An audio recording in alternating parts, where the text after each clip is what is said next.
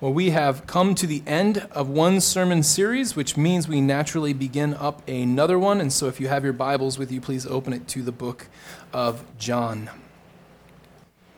As always, when we stop a sermon series, we've got to start a new one up. And so we've always got to figure out what's going to happen next. And there's a couple of reasons why we decided to start the book of John. First is my growing conviction in a number of different ways that the Gospels really should be the home and the center of what we do as a church. The Old Testament continually and ever presently looks forward to the time of Jesus. They are looking forward to the redemption that Jesus would provide for them. They are looking forward to the final kingdom that Jesus has inaugurated. They are looking forward to all of the promises being found in Christ. And so once Christ has been given to them, that is their focus, and they are pointed forward on that. The stories that Matthew, Mark, Luke, and John lay out for us are the things that Israel was always waiting for and the Old Testament was always pointing toward. But the New Testament then does sort of the opposite. It gravitationally looks back at the Gospels and begins to explain implications of the Gospel. And so because of that, because the Old Testament's always looking forward to the Gospels and the New Testament's always looking backwards on the life of Jesus, his crucifixion, his resurrection, his miracles, his life and death, it is appropriate for us to always keep a foot in the Gospels. And so from now on, I think we're going to always have a foot in the Gospels. And this doesn't mean that for the next 50 years, I'm just going to preach through Matthew, Mark, Luke, and John, Matthew, Mark, Luke, and John, Matthew, Mark, Luke, and John. That's not what we're going to be doing. And given that I'm only doing one verse, you might not even think that I can get through all of that in 50 years. We will, I promise.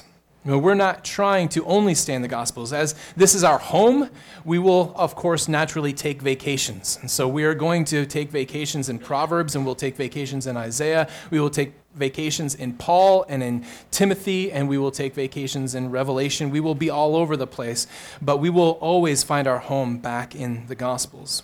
That doesn't really explain why we're picking John. John is being picked because of very practical reasons. Not too long before I came, I believe it was maybe a year or so before I came. I'm coming up on my 2-year anniversary here. Pastor John, who was here before, had preached through Luke, and many of you were here for those sermons, so I didn't feel like it would be a good idea to go back over that. And Mark was actually covered in a community group here. Some of that is well before many of you came, but nevertheless, for those who are here for those things, I don't want to go over those again. And so John was sort of the natural choice, and so we find ourselves face to face with the gospel according to John. All we're trying to do today is set up an introduction to the nature and the purpose of John's writing, which is distinct and interesting, and I think that it will be an immense amount of not only fun but blessing for us as we go to hear this word from God. So if we would open your Bibles, prepare yourselves for a lot of reading as we read one verse from the book of John, which you guys probably have memorized anyway. In the beginning was the Word, and the Word was with God, and the Word was God. This is indeed the Word of our God.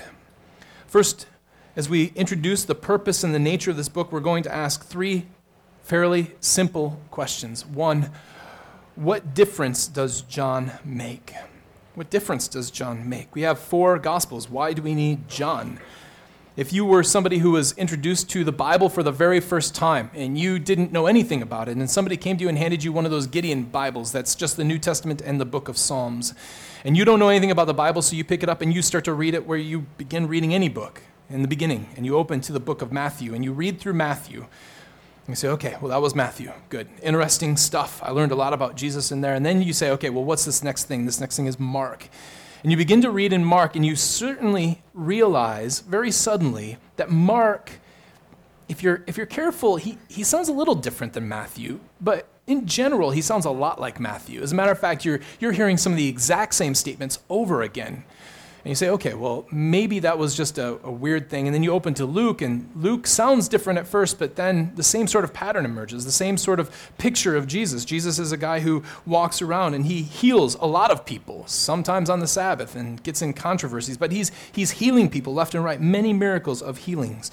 When he teaches, there are these short, pithy, aphoristic sort of teachings that they're punchy. They come to you. They're easy to memorize. Even in the longer spans of teaching that the Bible presents, like the Sermon on the Mount, that sermon is still filled with really good one-liners that are very easy to memorize. When he does teach in longer passages, he teaches parables. They all have these sort of nice moral understandings to them and how we are to be virtuous people. And he does a lot of exorcisms. He is casting out demons left and right. He's casting out demons from pigs. He's casting out demons from people. He's casting out demons. But then you open to the book of John, and you hear on the top, you read the gospel according to John, and you're starting to wonder if there's a pattern to everything. And you say, this is going to be just another one of the same stories, tweaked, a little bit different. Matthew, Mark, and Luke, if you're a careful reader, you'd realize that they have different interests and different viewpoints on things. You might be thinking, this is the same kind of stuff. But the minute you read that first verse, you realize this is not the same as the other three. That Sesame Street line is going through your head. One of these things is not like the other. And the Gospel of John is that one thing. It is not like the other Gospels. Why are there so many differences in John? John doesn't have a huge amount of healings by Jesus. He has a handful. He heals a Roman official's servant at the end of chapter 4. He heals a crippled man in chapter 5. He heals a blind man in chapter 9. He raises Lazarus from the dead in chapter 11. There's not much more than that. There's not a huge amount of healings going on. Jesus isn't prone to short, pithy statements, but long, winding, river-type teachings that seem to swirl around a topic and come at it from a number of viewpoints, completely different than what we get in what we call the synoptics, the other three that sound so similar. There are frankly no parables at all. These great things that Jesus uses to teach in the other three, there's none found in the Gospel of John. If you wanted to think that maybe the end of John chapter 9 was a parable, I'll grant you that, but that's one in the entire book. Very, very small. And what's more, there are no exorcisms. Jesus isn't casting out demons anywhere. So different. Why? Why? What difference is John trying to make? There are basically three schools of thought on this. We will land on the last one, which is the one that the church has historically stood on, but people nowadays think that maybe John was independent of the other Gospels. That is, he was sitting around one day as an old man and said, I feel like penning down the life of Jesus as I experienced it. And John, being an eyewitness to these things, he says it several times, he was an eyewitness to it. So he's going to sit down and he's going to pen it. But he doesn't know about Matthew, Mark, or Luke. And so it just so happens that when not knowing about those three, he writes his down, it sounds a lot different. Now, there's good reasons why in the Gospel of John that we're going to talk about, John knew the other three. But historically, we don't even need to go there. It is inconceivable, and I know how to use that word. It is inconceivable that historically speaking, John wouldn't have heard of these Gospels. At the earliest dating of the Gospel of John, and probably the latest possible datings of Matthew, Mark, or Luke, you've got at least 10 years, probably more like 20 years of a difference between the two. The Gospels were circulated really well, and John was a well-known apostle and a pillar in the early church. If these Gospels were being circulated, somebody would have gotten a copy and gone to John and say, John, what do you think of this? In 20 years, there's almost no way that John wouldn't have read Matthew, Mark, or Luke, or seen bits and pieces of them. John knew that they existed, and he used them. Some then say that John rejected those Gospels. So he had them, but the reason why his gospel sounds so much different is because he didn't like them. And he said, well, that's trash, so I'm going to write something that's good. Now, automatically, you already know that this is not where we're going to land, so we've got another place to go. But there's a reason why we reject this, and it's a pretty common sense thing. So if somebody was writing a biography about your family, and they wrote a whole bunch of stories, little moments and snapshots of what you did in your life. And you read it and you're like, this is all hot garbage. None of this happened. And it certainly didn't happen this way. I'm going to write my own biography. Would you then take up your pen and write an autobiography about yourself and your family and not address all of the errors in those books, but instead write about different stories altogether? Chances are no. If you were trying to discredit something else's work, you would take them to task. You'd say, remember how he said this? That's not how it happened, This is what happened. But John doesn't do that. If you picked up the Gospel of Mark, About 93% of Mark can be found in Matthew and Luke. There's only 7% that's actually Mark alone. John is exactly the opposite. John contains almost nothing that's found in the synoptics.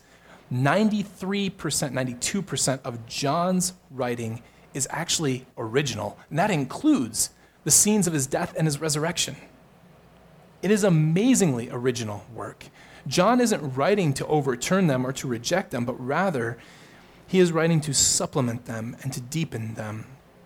Johannine scholar Andreas Kostenberger says that John is trying to interpret, develop, and supplement the synoptics, the other three, Matthew, Mark, and Luke. John knows what they've written, and he is trying to address holes in what they've written. Not holes because they're insufficient, but holes because any writing of the work and the life of Jesus Christ are naturally not going to be able to be as full as they should be. And so John reads them and he says, I have things to say that they were not able to say, and he is going to help supplement those things.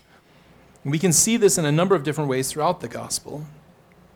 So if you look in chapter 2, verse 3, we have an interesting introduction to somebody. Jesus was invited to this wedding in Cana, and they ran out of wine. John in chapter 2, verse 3 says, when the wine ran out, the mother of Jesus said to him, they have no wine. Now, all in all, that's not terribly interesting, right? Because we know Jesus had a mom. But if you are reading the Gospel of John on your own, it isn't actually terribly clear that Jesus would have had a mom. Because all we know of his coming down and being incarnated is what is written in 1:14, the Word became flesh and dwelt among us. It doesn't say how the Word became flesh. And all of a sudden he just drops in that Jesus has a mom, like you were supposed to know who that woman is. There's no indication that you should. Chapter 3, verse 24, John mentions very casually that this was before John the Baptist got put in prison, as though you were supposed to know that John the Baptist got put in prison, which isn't available anywhere in the Gospel of John unless, of course, you had read the other Gospels. Then it makes perfectly good sense. In chapter 8, verses 39 through 41, Jesus is having a tussle with the Jews of the day, and especially about who their father is. They answered him in verse 39, Abraham is our father. And Jesus said to them, if you were Abraham's children, you would be doing the works Abraham did. By the way, genealogically, they are Abraham's children. This is Jesus' point. You would be doing the works Abraham did, but now you seek to kill me, a man who has told you the truth that I heard from God. This is not what Abraham did. You are doing the works of your father did. You are doing the works your father did. Now, the natural response to that is, we don't know what you're talking about. Abraham is our father. We can go down to the genealogical records, we can unroll that scroll, and we can show you that our father gets traced back to Abraham. I don't know what you're talking about. The natural response is to prove that Abraham is their father, or to ask for clarification, but instead they say this. They said to him, we were not born of sexual immorality. Like, things escalated quickly there, right? Why does that matter? Well, in the Gospel of John, it doesn't make a lot of sense. But once you understand what happened in the virgin birth, that Mary and Joseph were betrothed to one another, but Jesus came around and that just kind of made everything a little messy for them, and it appeared as though something uncouth happened, then it makes sense. They're taking a shot at Jesus. You only really get that if you understand what happened in the other Gospels. The most interesting one is in chapter 11, verse 2. And in chapter 11, verse 2, we are told that Lazarus is ill. Mary and Martha are his sisters. He is ill. He is going to die. This is the raising of Lazarus. And in verse 2, we have this incredibly interesting introduction to Mary. It was Mary who anointed the Lord with ointment and wiped his feet with her hair, whose brother Lazarus was ill. Like, oh, so that's giving us who she is by telling us something she did. We should have known that story from somewhere. Well, where do we hear that in the Gospel of John? That story is introduced in chapter 11, but heard of in chapter 12. Like, that makes no sense. Why would you introduce a woman by an action that doesn't occur for another chapter? The same action does actually happen in the book of Luke, chapter 7, where Mary is not named. And so he is doing two things. One, he's identifying the woman as Mary and reminding you from the book of Luke that that is actually what happened. Now, there's a whole bunch of other things that point this out. But it's clear that John thinks that you have read the other Gospels. He assumes that you've read the other Gospels, and he is trying to help you understand them. So, for instance, when we come to the temple, part of the problem with the dating of Matthew, Mark, and Luke are by liberal scholars who say, well, you can't know what's going to happen before it happens. And so when Matthew, Mark, and Luke have Jesus proclaiming that the temple is going to be destroyed, that happens in AD 70. They say, well, it's got to happen after AD 70. John, ironically, the only gospel we know must have been written late, doesn't include the prophecy that the temple will fall. He does include the prophecy, but John doesn't interpret it like it's the actual temple. John interprets it like it's Jesus' body that he will then raise up again on the third day. Many times, a lot of the things that the synoptics, the other three, talk about, John takes and changes and morphs. For instance, we talked about how there are no exorcisms. Jesus doesn't go around throwing out demons, casting out demons. That's not technically true. There's one demon that he casts out, and it's over the entirety of the gospel. The whole ministry of Jesus is pointed at casting out one demon, Satan himself. So in 12:31, we have this. Now this is, again, 12:31, we are now closing in on the last days of Jesus. Already in the Gospel of John, we're really, really close to it. This is the last week. Now the judgment of this world. Now is the judgment of this world. Now the ruler of this world will be cast out. In chapter 13, very next chapter, during supper, when the devil had already put it into the heart of Judas Iscariot, Simon's son, to betray him. And even later then, in that same chapter in verse 27, after he had taken the morsel, John is laying on Jesus, and they're sitting around the table, and John says, well, who's going to betray you? And he says, the one I give this morsel to. So after taking the morsel, Satan entered into him, that is, into Judas. And Jesus said to him, what you are going to do, do quickly. In chapter 14, verse 30, these are some of the last words that Jesus says to his disciples. I will no longer talk much with you, for the ruler of this world is coming. Chapter 16, verses 9 through 11. And when the Spirit comes, he will convict the world concerning sin and righteousness and judgment. Concerning sin, because they don't believe me. Concerning righteousness, because I go to the Father, and you will see me no longer. Concerning judgment, because the ruler of this world is judged. Even in John 8, that famous passage that we just read from, where they're talking about the father of the Jews is Satan. It's not really them that's running the show. It's Satan who stands behind them. The Gospel of John is very much pointed at one exorcism, Jesus removing Satan from his rulership over the world. This is not something that you get in the synoptics. That's not the picture we get in the synoptics. So John is taking them and he is supplementing them. He is aiding your understanding of it. And this is seen even in the first 6 words of the Gospel of John. Not only does it sound different, but he is helping us to understand what is going on.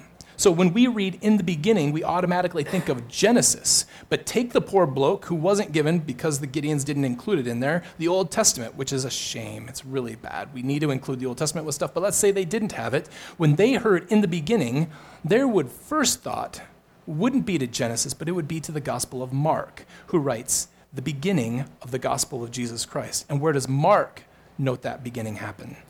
It happens with the preaching of John the Baptist and the baptizing that he did.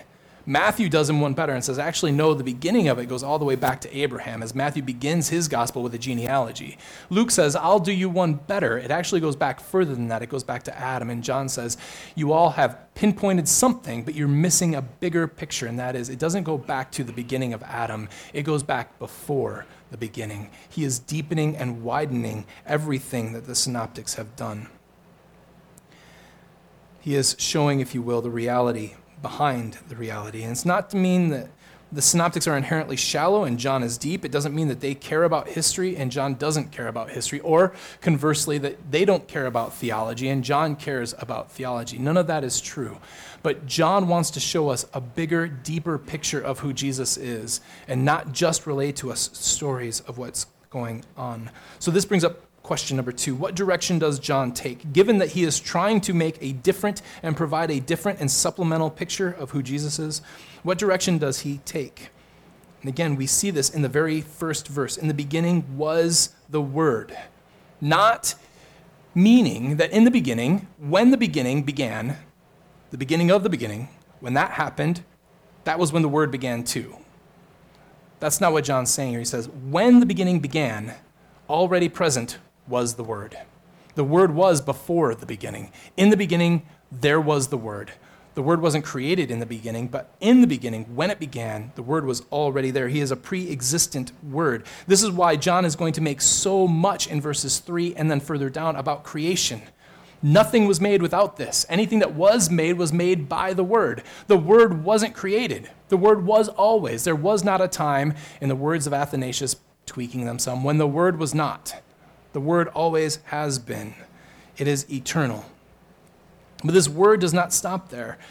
John goes on to say this Word was with God. This Word was with God. This implies something of a relationship, right? If my wife calls me up and says, "What are you doing?" and I say, "I'm with Doug," she automatically assumes that I am with the person we lovingly call the other Doug, Doug Brubaker. She doesn't think that I'm talking about myself because no one talks about being with themselves. With is a term of relationship, okay? You're always with yourself because you are yourself, right? So the idea of saying that you're with somebody implies something of a relationship. It's not self-identity. So it can be location. I can be with you here in this room, but it can also imply something metaphorical. Like when I say, "Are you guys still tracking with me?" And you can say, "Yes, we're with you." That means that you are aligning with me. Your thoughts are following mine. It makes sense. You are with me. But it means that there's a relationship there.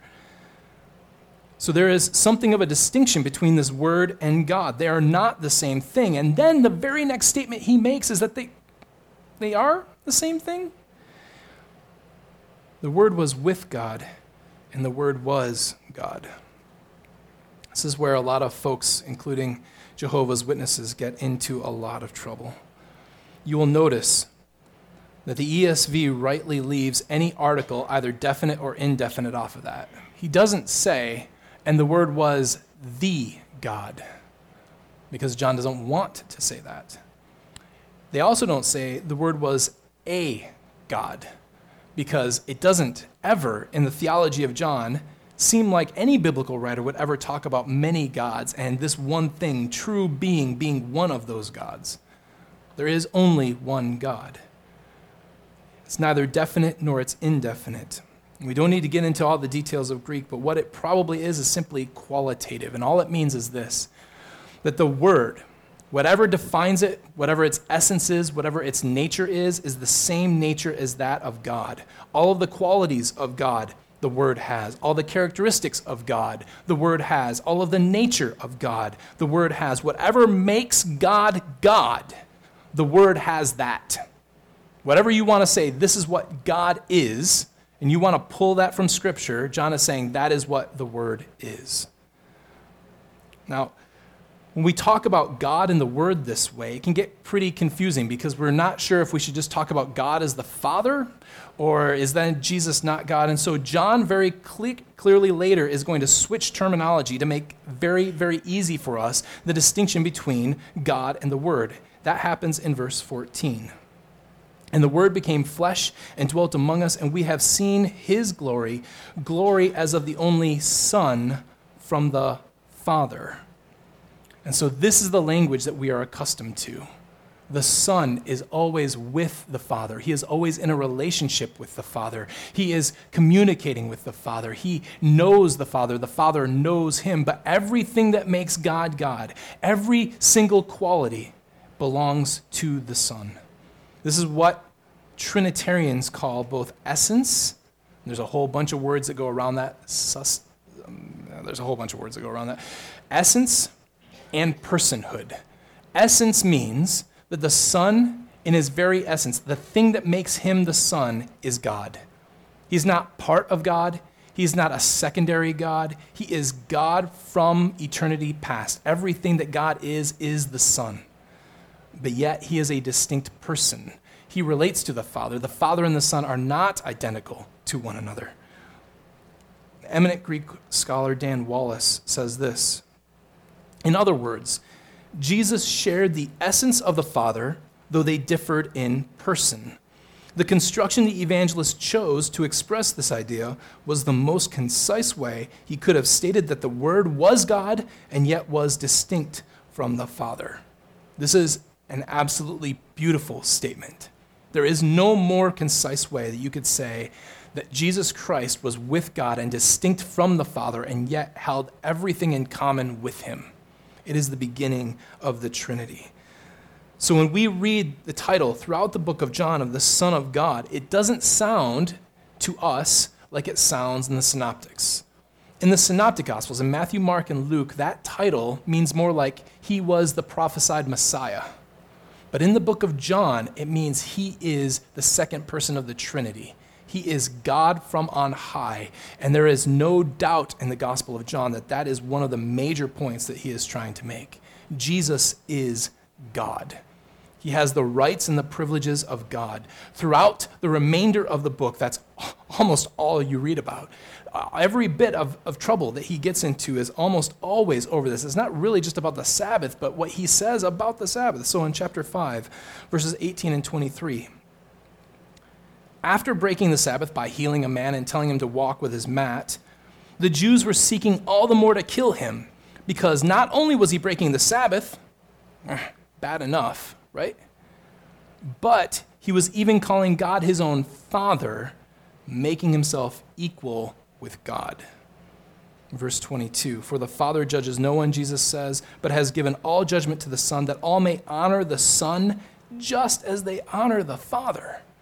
Like, Jesus, you're not helping your own cause. They say, you're making yourself equal with God, and he says, I know, you're supposed to give me just as much honor as you give the Father. It is about the deity of Christ. Again, chapter 8, that incredibly pivotal chapter. Jesus, at the end, when he has said that he has seen Abraham, and they're flabbergasted by this. They say, you're 50 years old, you're not even 50, you've seen Abraham? And he says, truly I say to you, before Abraham was, I am. Those I am statements, I am the bread, I am the door, I am the good shepherd, I am the vine, are all referenced back to Exodus 3:14 when Moses asks, who am I supposed to tell the Jews sent me? What God sent me? And God replies, I am who I am. Jesus is not trying to hide the fact that he is God. He is not trying to hide the fact that he is doing the work of God, but that he is literally God in the flesh. John tells us repeatedly and has Jesus claim repeatedly that Jesus is not just some sort of good man selected by God for a really difficult task because God knew that he was a good man, but rather that he is God incarnate. Now, another question that comes from this passage is why, if the Son language becomes so important, does John start out his gospel not by talking about the fact that he is Son, which we would affirm he was always the Son. There was never a time when the Son was not, and more importantly, there was never a time when the Son was not the Son, but he calls him the Word at the beginning, a title that John just frankly drops. After verse 14, Jesus isn't called the Word anymore. It's always the Son. Why start with the Word? Greek had a whole bunch of reasons to call things the Word. The Stoics thought it was sort of the rational principle that built up everything in the world, and Plato thought that the logos, which is what the word means, is simply the reality that's true and ideal behind everything. There were other things as well, but frankly, it's probably just the Old Testament Word of God. He's going to talk about creation here. As God spoke the Word, the creation came into existence. What John is telling us is what the book of Hebrews introduces us to, that when God reveals himself, he always reveals himself as the Son. Listen, God is so unique and different from us that he must reveal himself to us. If we are to know anything about him, he's got to show us who he is. So I can find out about you by Googling you, okay? And I can walk around and listen to you and see how you interact and read your Facebook posts and listen to how you talk to people at McDonald's and how you talk to people in the grocery store, how you talk to your wife and how you talk to your kids. And I can build up a pretty good picture of who you are. You can't do that with God. There is no way for you to find out about God. There is no way for you to get at the person of who God is unless God speaks and reveals himself to you. So God is saying whenever he reveals himself to us, he is always revealing himself to us through the Word, which is the Son. And that brings us to the third question. What destination does John necessitate? Where are we going? Why make such a big deal about Jesus being God, and why make such a big deal over the way that this thing is worded? Because it's worded carefully, friends. John, I'm guaranteeing you, in his human nature, spent much time sweating over this first verse and how he was going to pen it. It is simply this: the gospel, in and of itself, and we can frame it and we can make it into many, many things, but John is pleading with you to understand this: the gospel is nothing less than the revelation of the Trinity. That's what it is. The gospel is good news that Jesus died for your sins, that if you trust in him and believe in him, you can have eternal life. John's going to get there. He gets there right away. In this very first opening sort of salvo here, he's going to pinpoint the fact that if you believe in him, you can have eternal life and you can become children of God. That is amen and good, and that is right. That is what the gospel is. But John's saying something more than that. He's saying if you really want to understand what the gospel is nothing more than the revelation that God is who he is. So, the gospel is the Trinity. The Trinity is the gospel. The two are the same, in a sense. Fred Sanders, who is a Trinitarian scholar, wrote this: the Trinity and the gospel are not just bundled together so that you can't have one without the other. What he means by that is, it's not like there's a strand of thinking that is the Trinity and an understanding that you have to have, and another strand for the gospel. And God, in his infinite wisdom, has simply tied the two together in such a way that you can't get that knot out. Okay? Frankly, this is the way that vast majority of us think about the gospel. The gospel is the club we get into. The password to get in is the confession of the Trinity. And you can't be in the club unless you confess the Trinity. But once you get in the club, the Trinity doesn't really matter anymore. But if you deny it, then the bouncer comes and he kicks you out of the club. That's what we typically conceive of. This is why the Trinity doesn't mean anything to almost anybody. Because it's the gospel, it's the gospel, it's the gospel. Listen, John is saying that if you're going to truly understand, listen, he starts his gospel out this way. If you want to know what the gospel truly is, you have to understand who Jesus truly is, and that means understanding who God is. The gospel is God revealing himself to the world. If God is merciful, how do we know God is merciful? How does God demonstrate and show and prove to us that he is merciful? How does he reveal his mercy to us? He can only do it through Christ. He can only do it through being merciful. If he is loving and just and wrathful and kind and angry and gracious, how does he show us any of those things? He can show us bits and pieces here, but to show us the full demonstration of who he is, he must send his Son. It is only because Jesus Christ is God incarnate that we can have our redemption, because it is only the incarnate God who can truly show us who God is. John 14:6. Jesus said to him, I am the way and the truth and the life. No one comes to the Father except through me. If you had known me, you would have known my Father also. From now on, you do know him and have seen him. Philip says to him, Lord, show us the Father, and it's enough for us, which is an incredibly bold thing to say. Show us God, and that's good. Like, we're not going to, no sandwiches, no miracles, just show us God, that's enough.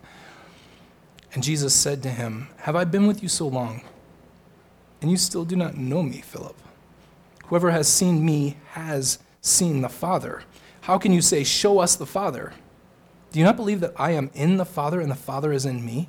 The words that I say to you, I do not speak on my own authority, but my Father who dwells in me does his works. Believe me that I am in the Father and the Father is in me. In other words, how do we see God? How do we know who God is? Jesus shows him to us. How do we know that God is a faithful God? Jesus shows us that. The very actions and the whole work of the cross and the resurrection is nothing but a demonstration of the character and the faithfulness of God. If you want to know the meaning of the cross, you have to understand who God is. And a failure to do that and a failure to preach that. It is a failure to understand the very purpose and the reason for John's gospel. Only the Son can give a full depiction of who God is. The Son demonstrates who the Father is, and in that demonstration, we find our salvation. It is in the demonstration of the faithfulness of God, in the justice of God, in the love of God, through the work of the Son, by the sending of the Father, and the inspiration of the Spirit in our hearts, remaking us to see that. It is only through the work of the Trinity and the revelation of the Trinity that we can ever be saved. The early church realized this. That is why they made a huge deal out of the Trinity. They didn't do that because the password meant a lot. They did that because they knew that losing the Trinity was the loss of the gospel, and any loss of gospel is a loss of Trinity. You can't have one without the other.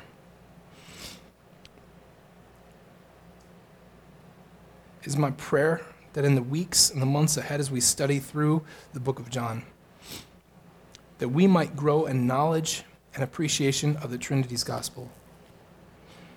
That we might understand better, not simply by me telling you, but by reading the stories and seeing how John portrays this, about seeing how we handle baptism and seeing how we handle issues of salvation, that in all of this, what is being revealed to us is not just our salvation, but the very nature of God on high.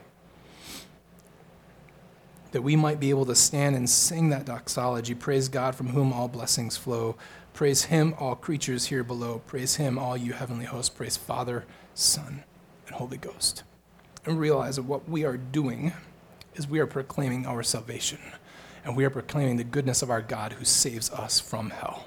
Let us pray.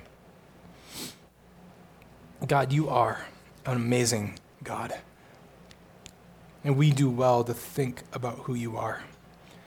And while none of us can plumb the depths of that, and no amount of words, no amount of thoughts will ever trace out the infinite depth of who you are, for only your infinite Spirit can do that.